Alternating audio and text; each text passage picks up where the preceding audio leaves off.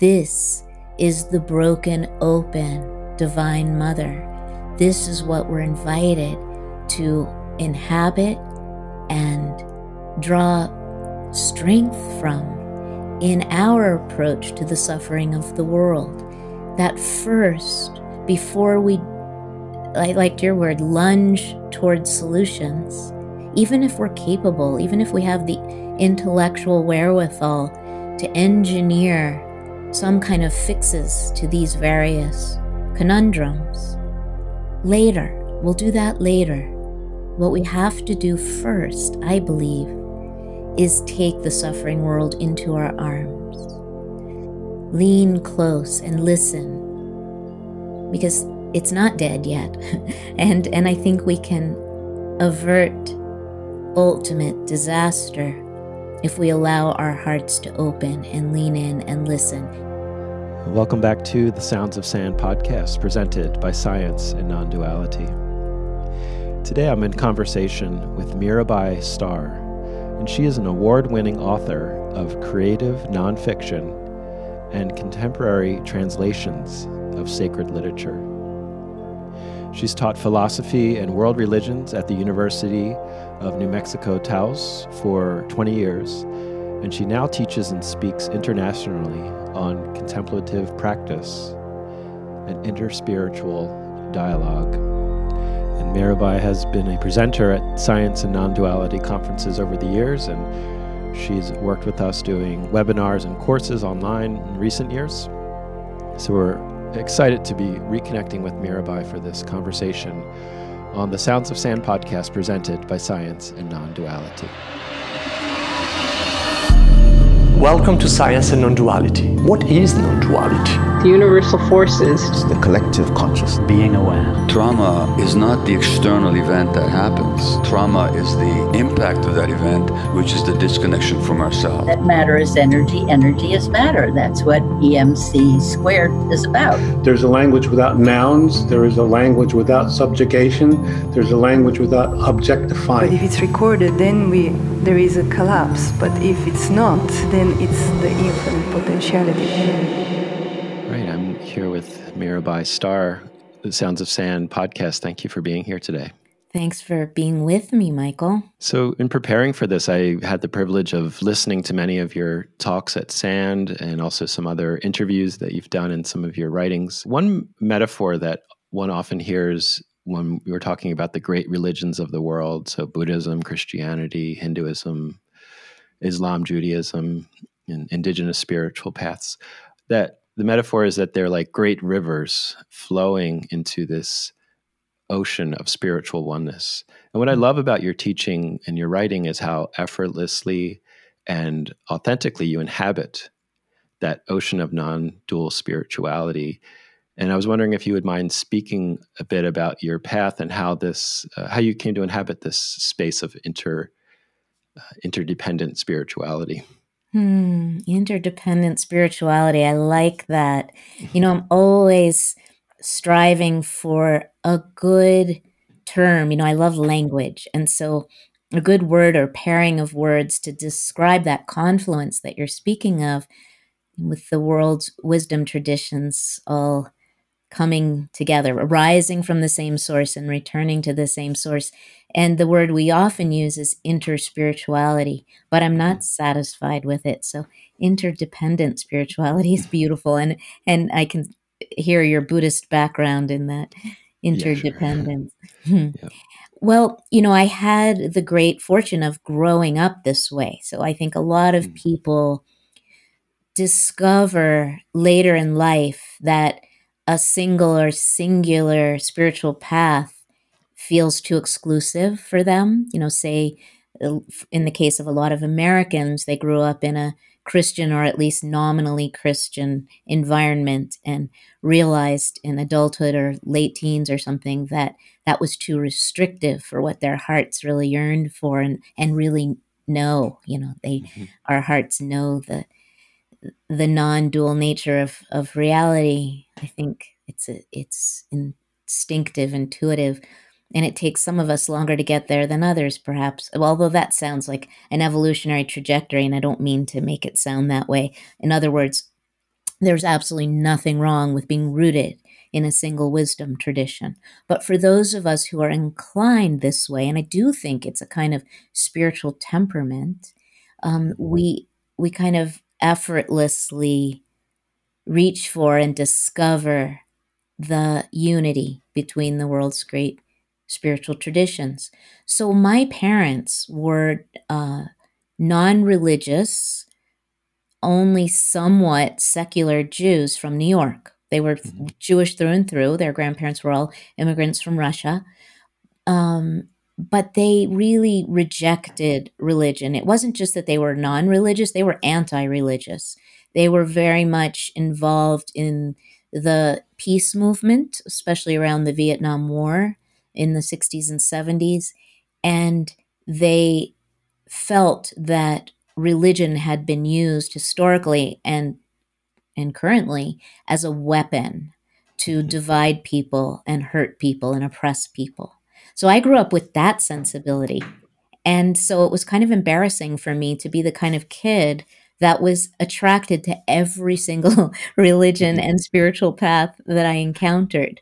I mean, I never had the desire to become a true believer and devote myself exclusively to one path, but I definitely had a deep heart resonance with many spiritual traditions.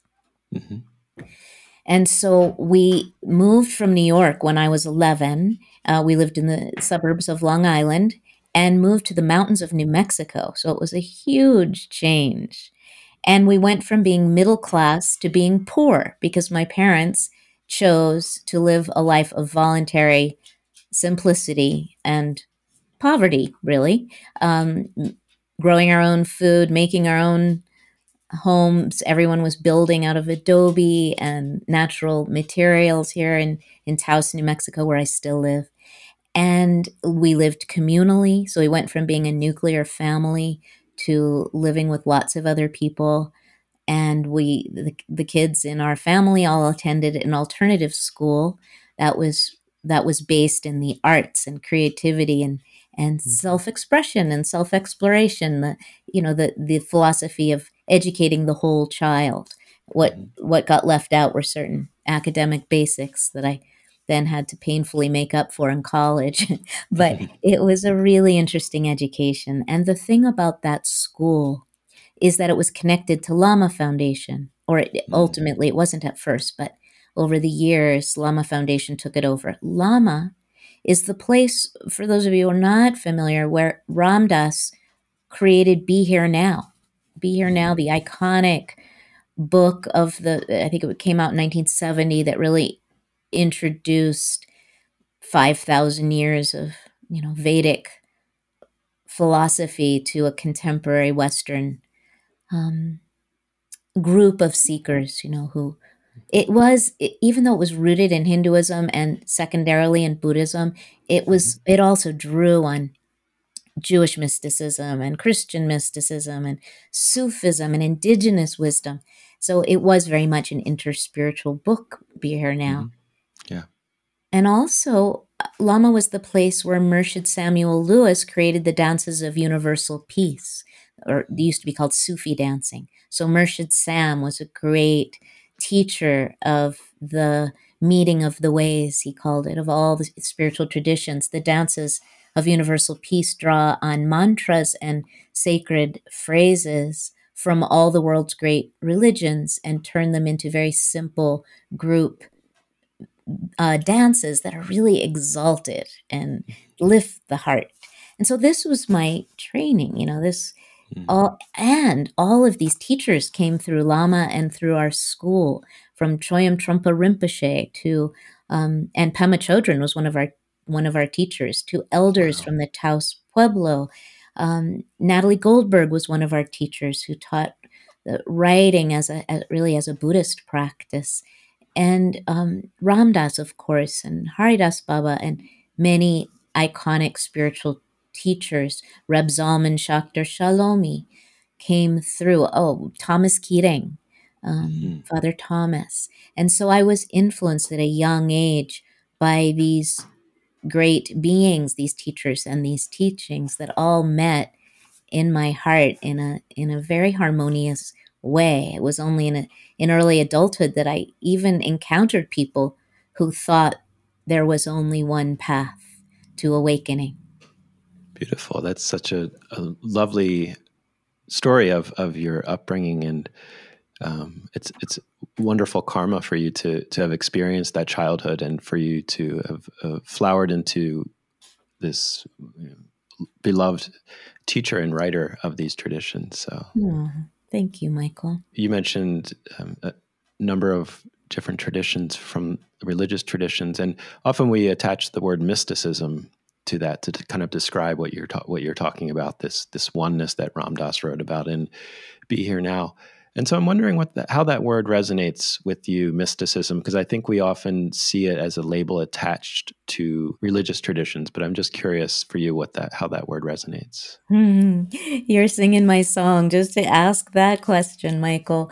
My not my last book, but one of my most recent books is called Wild Mercy, Living the Fierce and Tender Wisdom of the Women Mystics. And the mystics have always been especially dear to me. My first few books were all translations of the Spanish mystics, San Juan de la Cruz, St. John of the Cross, Santa Teresa de Avila, Teresa of Avila, and then later I translated Julian of Norwich from Middle English. She was a contemporary of Chaucer, actually the first woman to write in the English language, to a contemporary, I hope, accessible English. And so the mystics have been very much part of my own path. I'm actually writing a book right now called Ordinary Mysticism. Oh, And cool. and the subtitle is Your Life as Holy Ground. Wow, And that's beautiful. thank you. And so in many ways I feel, and I'm actually realizing it as I'm speaking with you right now, Michael, in many ways I think I'm circling back to my parents' position of letting go of organized religion, not completely, but mostly, in favor of a more grounded, practical, everyday approach to spirit, such that the presence of that which our souls yearn for is right in the middle of our lives and not despite what's going on. So in other words, the challenges of being human are not obstacles to spiritual awakening, but the portals through which we wake up, and more than that, step up to be instruments of peace in this world. So I think I'm letting go of my beloved mystics. I mean, they're always there. They're my spirit team. They're the ancestors that surround me and hold me and whisper in my ear, for sure. But I'm not anymore using their frameworks to define my own spiritual path or what I share with others. But so what is mysticism? Maybe we should take a moment to define it, not that it can really be defined, because it's completely rooted in paradox. And as the Tao Te Ching says in the very first line of that great ancient Chinese indigenous wisdom scripture text, the Tao that can be told is not the eternal Tao. The name that can be named is not the eternal name. So any attempt to define mysticism is going to, by definition, it's going to not be true. But let's try to at least talk around it. Let's be the finger pointing at the moon for a moment.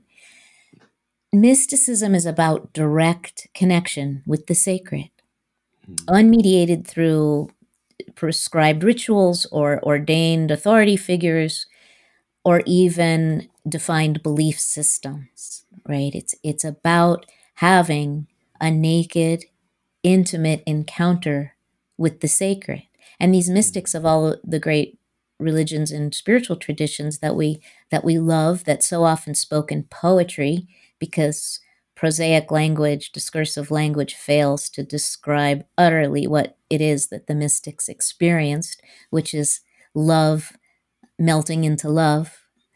Um, they use poetry and in order to evoke that which they have experienced. And even though they were often rooted in a single religious tradition, because that was the only way they could find to get to God or to have that, to cultivate that intimacy, it's the mystical experience is not dependent on religious framework of any kind. In fact, I would go so far as to suggest that religion can be an obstacle to mystical experience.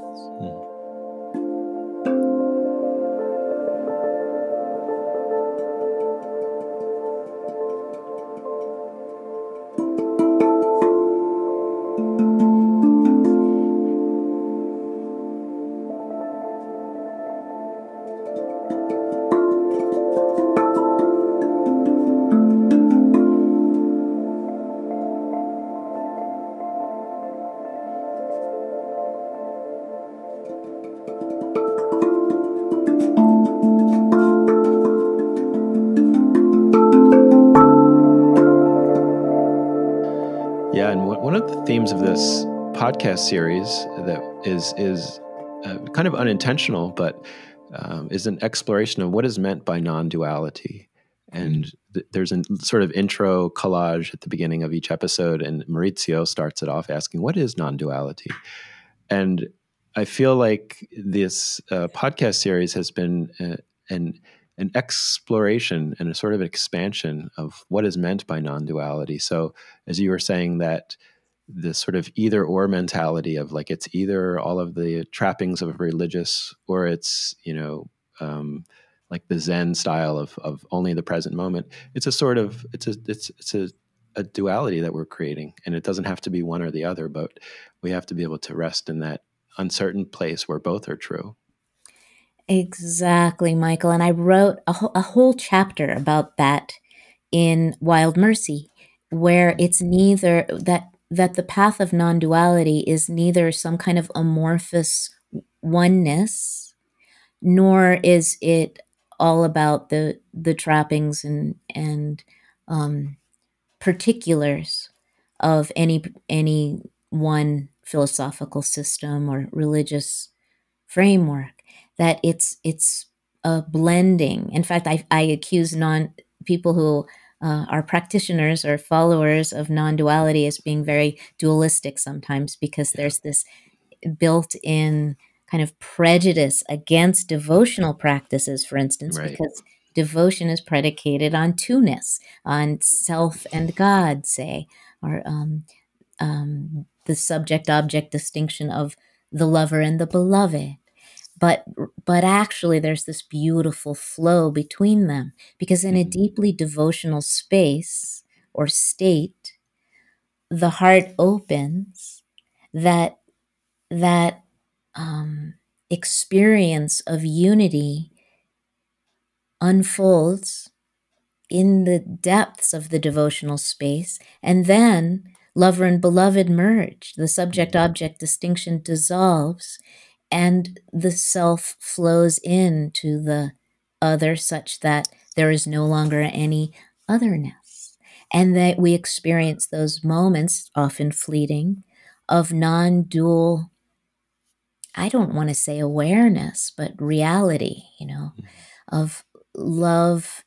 It's like the self becomes a drop of water that merges with the boundless ocean of the beloved, and only love remains. That's a non-dual experience, understanding.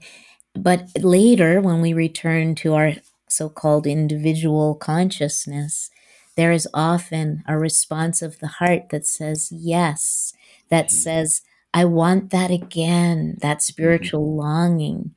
And once again, we are two, but it's a complete flowing dance of two-ness and not and not two-ness. And I think that the feminine consciousness, which lives in all of us, it's an energy that lives in people of all genders, gets that the distinction between non-dual and devotional, say, is a false distinction, and that we're able to walk a non-dual path in an embodied way.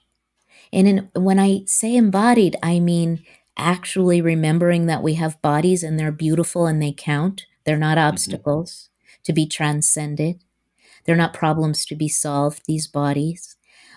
There are gifts to be embraced, and that the sacred dwells right in the middle of it all. And also, not only does the body count, but that other bodies matter too. And the body of the earth is real and she's suffering.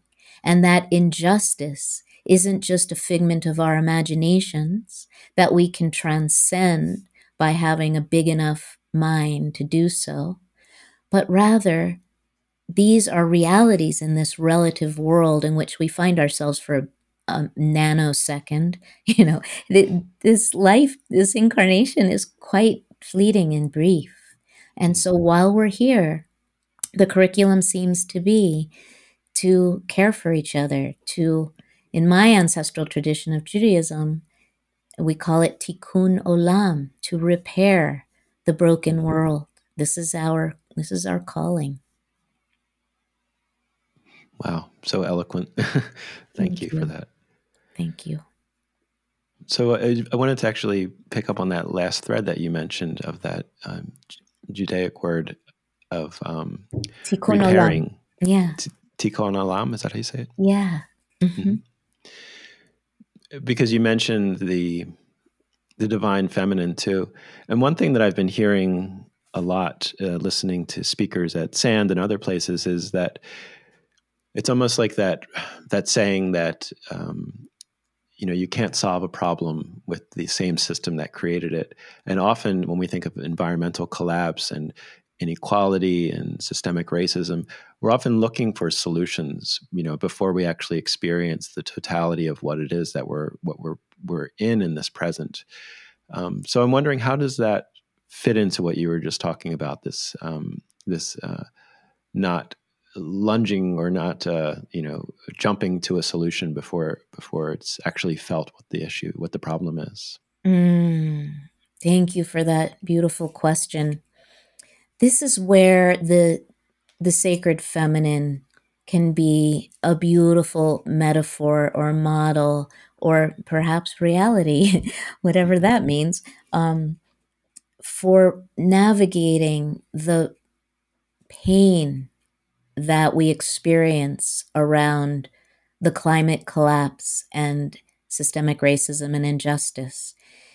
So when we allow our hearts to open, when we allow our hearts to break, when we allow our hearts to break open, we are connecting with that sacred feminine energy, the divine mother who adores her children. And when they suffer, she suffers.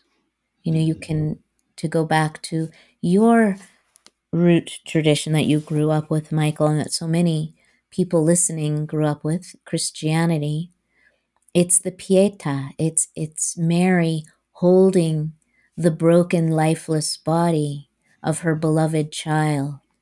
It's actually Mary, even before that, kneeling at the foot of the cross as her baby, her grown baby, suffered and ultimately died. And she bore witness, a mother bearing witness to the suffering and death of her child, and then taking his body into her arms. This is the broken, open, divine mother. This is what we're invited to inhabit and draw strength from in our approach to the suffering of the world.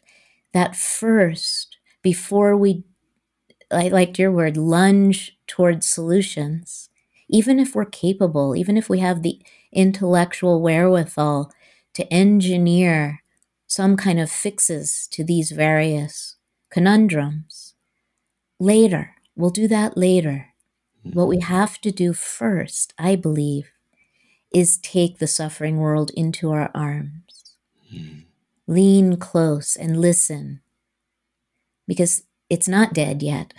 and I think we can avert ultimate disaster if we allow our hearts to open and lean in and listen.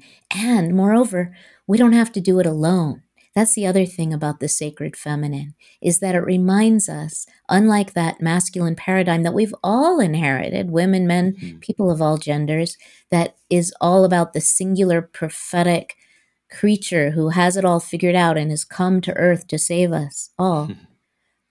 The feminine knows that we cannot do it alone. And I think that when we feel overwhelmed by the problems of the world and our own problems, it's partly because of this messaging that we've received that we have to do it all alone. And when we can remember that we're in this together, that we are interdependent, that there in the sense is only one of us, to come back to the essential non-dual teaching, then we can take a breath and know that our companions are all around us, that each of us has a different offering to give in this world. Sometimes it takes a whole lifetime to figure out what ours is, but it's there. Jewish wisdom says we're each born with what is ours to do and be and give in this world imprinted on our souls. And so we have to uncover that sometimes through trial and error, right? And through unconditioning, unknowing a lot of what we thought it meant to be of service in this world, and allow ourselves to really hear what is our prophetic call, and then remember that we belong to each other, and that together we will have the courage to feel the pain and allow it to transform us. Yeah, and that's the key there, the transformation. Yeah. And also the image that you conjured in that last section about Mother Mary holding the body of Christ, which actually, as we're recording, that's tomorrow, that's celebrated in the Christian calendar as the day Jesus was killed. I'm thinking that metaphor. I'm thinking about it expanding, and as Gaia, as our planet, holding us as the broken child who's somewhat on a course of self-destruction, and just we've forgotten that we are the earth. You know, we're here. We emerged from the earth, and there is no separation at an ecological, at a quantum physics level, but most importantly at a spiritual level, that we are the earth, and the earth wants us to thrive. You know, that's I think why our species emerged. That's so beautiful, Michael. I will never forget this image of Gaia holding us. I love that. We belong to her.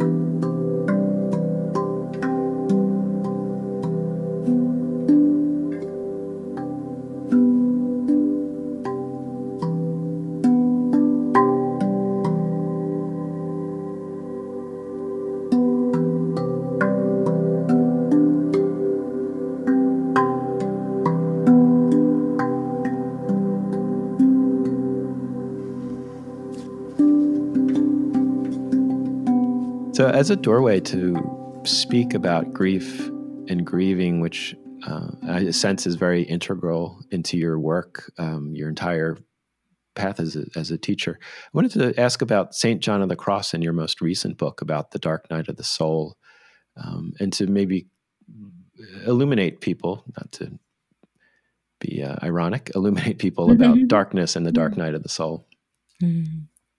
That's perfect, because I call the book Luminous Darkness, and St. John of the Cross definitely got the joke about the darkness that is actually unutterable, blinding radiance, and how our path of maturing as spiritual beings is one of becoming accustomed to the direct perception of light. That's what we talked about. A mystical experience is one of direct encounter with the sacred.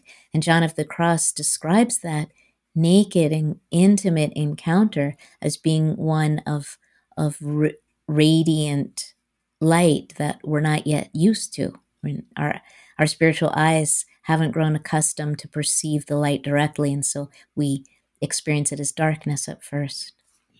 So it's perfect. Yeah, so I encountered John of the Cross when I was 20, and I was doing a semester abroad in Spain studying Spanish literature. And John of the Cross is the patron saint of poetry and the most beloved saint of Spain.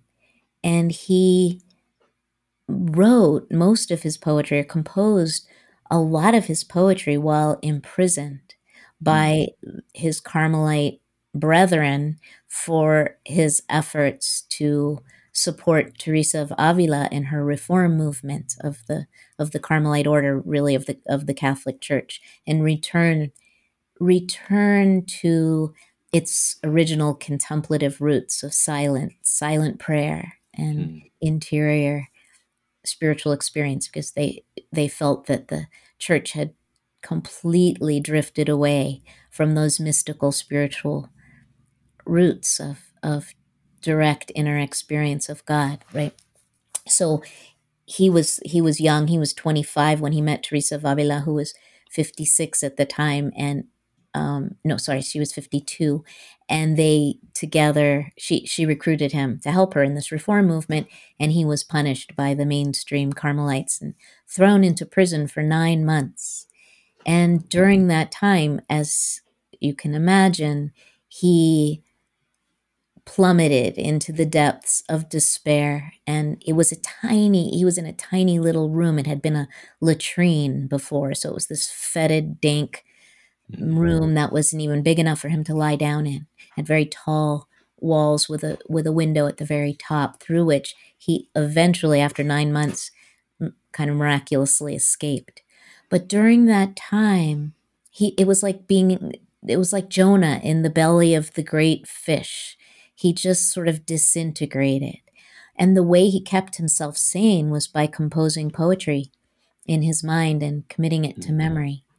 And so much of his body of work, the gorgeous collection of mystical poems, many of which are kind of erotic love poems that never mention the word God or Jesus or Christ, these all came out of this abject suffering and this radical unknowing, because in the depths of his deepest darkness in that cell, he could not know even if God was real, and let alone if he was loved.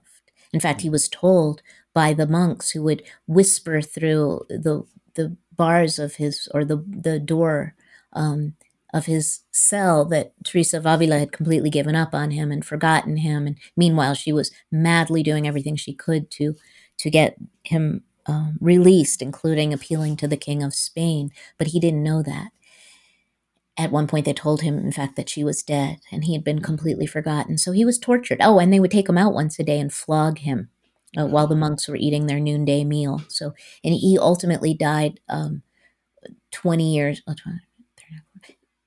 30 years later of a recurring infection from the lacerations that he suffered during that time. So talk about suffering. And so when I encountered John of the Cross, it was as a poet. And at that time, I was already a Sufi. I had become a Sufi around the age of 16.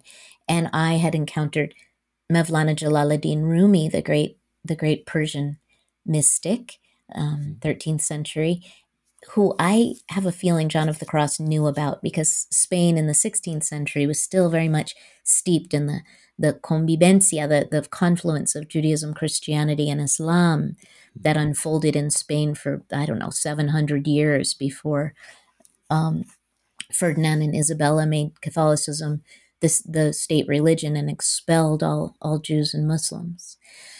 And so I recognized that kind of Sufi heart, that heart of John of the Cross that was on fire with love for God. It reminded me so much of Rumi, and I resonated. And so later, many years later, I was teaching philosophy and world religions at the University of New Mexico, teaching Dark Night of the Soul, which was my favorite text of John of the Cross, in translation, translation done in the 1930s by a Catholic priest. And my students were just bored to death. And a colleague said, "Why don't you translate it, Mirabai? You love language, you're fluent in Spanish, you love this text." And so I did. And that started me on a path not only of deep love and friendship with John of the Cross, who was the ultimate non-dual teacher in many ways, because his teaching was so much about merging into that which we love, loving so completely that all distinctions dissolve between lover and beloved. So John of the Cross understood that we could only know by unknowing. And that really spoke to me. Somehow from early on, like my early teens even, or mid-teens, say, when I started my Buddhist meditation practice and got to know the nature of the mind, or at least my mind, there was something in me that I always understood that any concepts that I might come up with about ultimate reality would be limitations, would be somehow false. And so people think of the dark night of the soul, that phrase, as only referring to having a difficult time, painful experience. But for John of the Cross, it was really about deconstructing our spiritual and religious concepts. Or actually, really, it was about God doing it for us, taking away our spiritual attachments, actually, the way we think it's supposed to feel to have a religious experience, blissful, for instance. Yeah. So to peel away these attachments to spiritual feelings and spiritual concepts so that we're able to have a direct and naked encounter with reality. And so I translated this book. It was very intense. It's a very rigorous teaching, and his language is difficult in some ways. His prosaic language, he wrote the poem "Dark Night of the Soul," and then the nuns that he was confessor for, spiritual director of, asked him to elucidate the poem in ways that they could understand it as a metaphor for the spiritual journey. So he wrote this 200-page prose treatise that is one of the most powerful and precise spiritual teachings I've ever encountered. So I translated it. And the day that that book came out, that was the publication day, my 14-year-old daughter, Jenny, was killed in a car accident.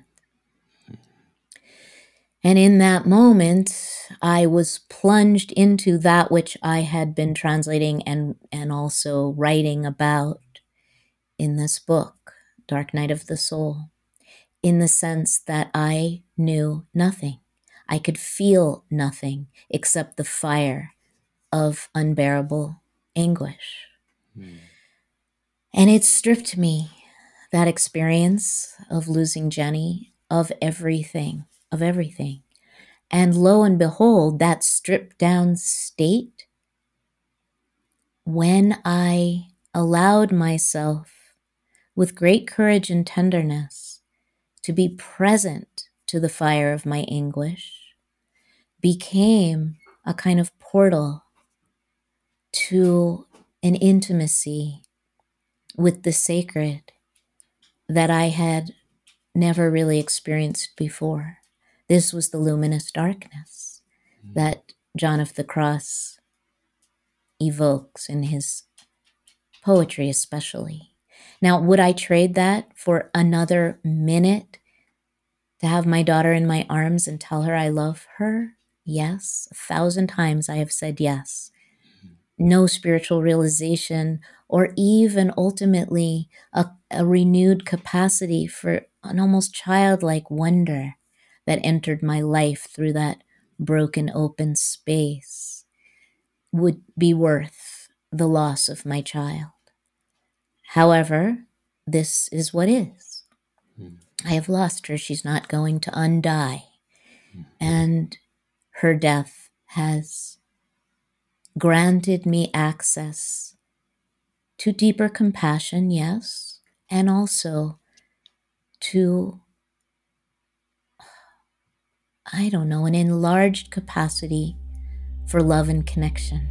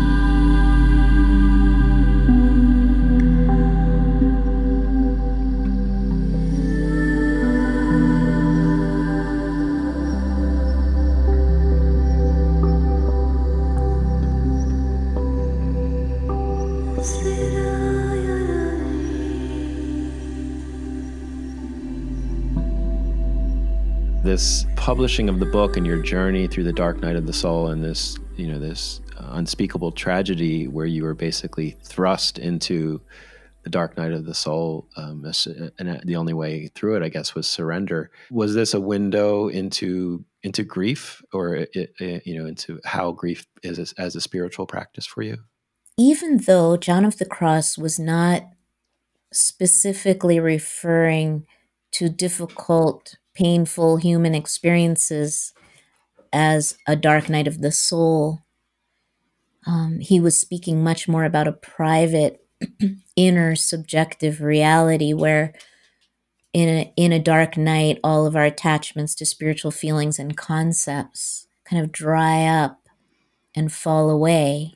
I discovered that my grief was actually a portal to that experience of being stripped of everything that stood between me and a direct encounter with the sacred, with the divine, with love itself.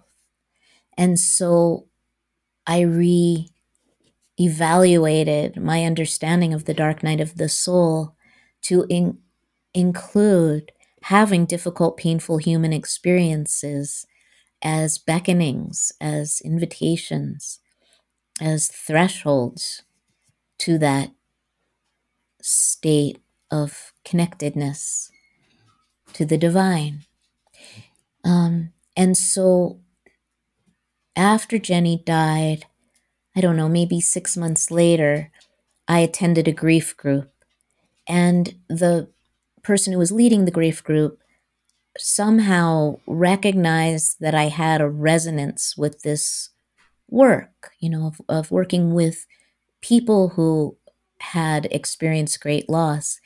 And he arranged for me to do a grief counseling training at a graduate school that grants certificates in grief counseling. And I did that program and then kind of eased into grief counseling, but quickly discovered that I'm not a one-on-one kind of counselor. That's not my karma or dharma, my dharma, I should say.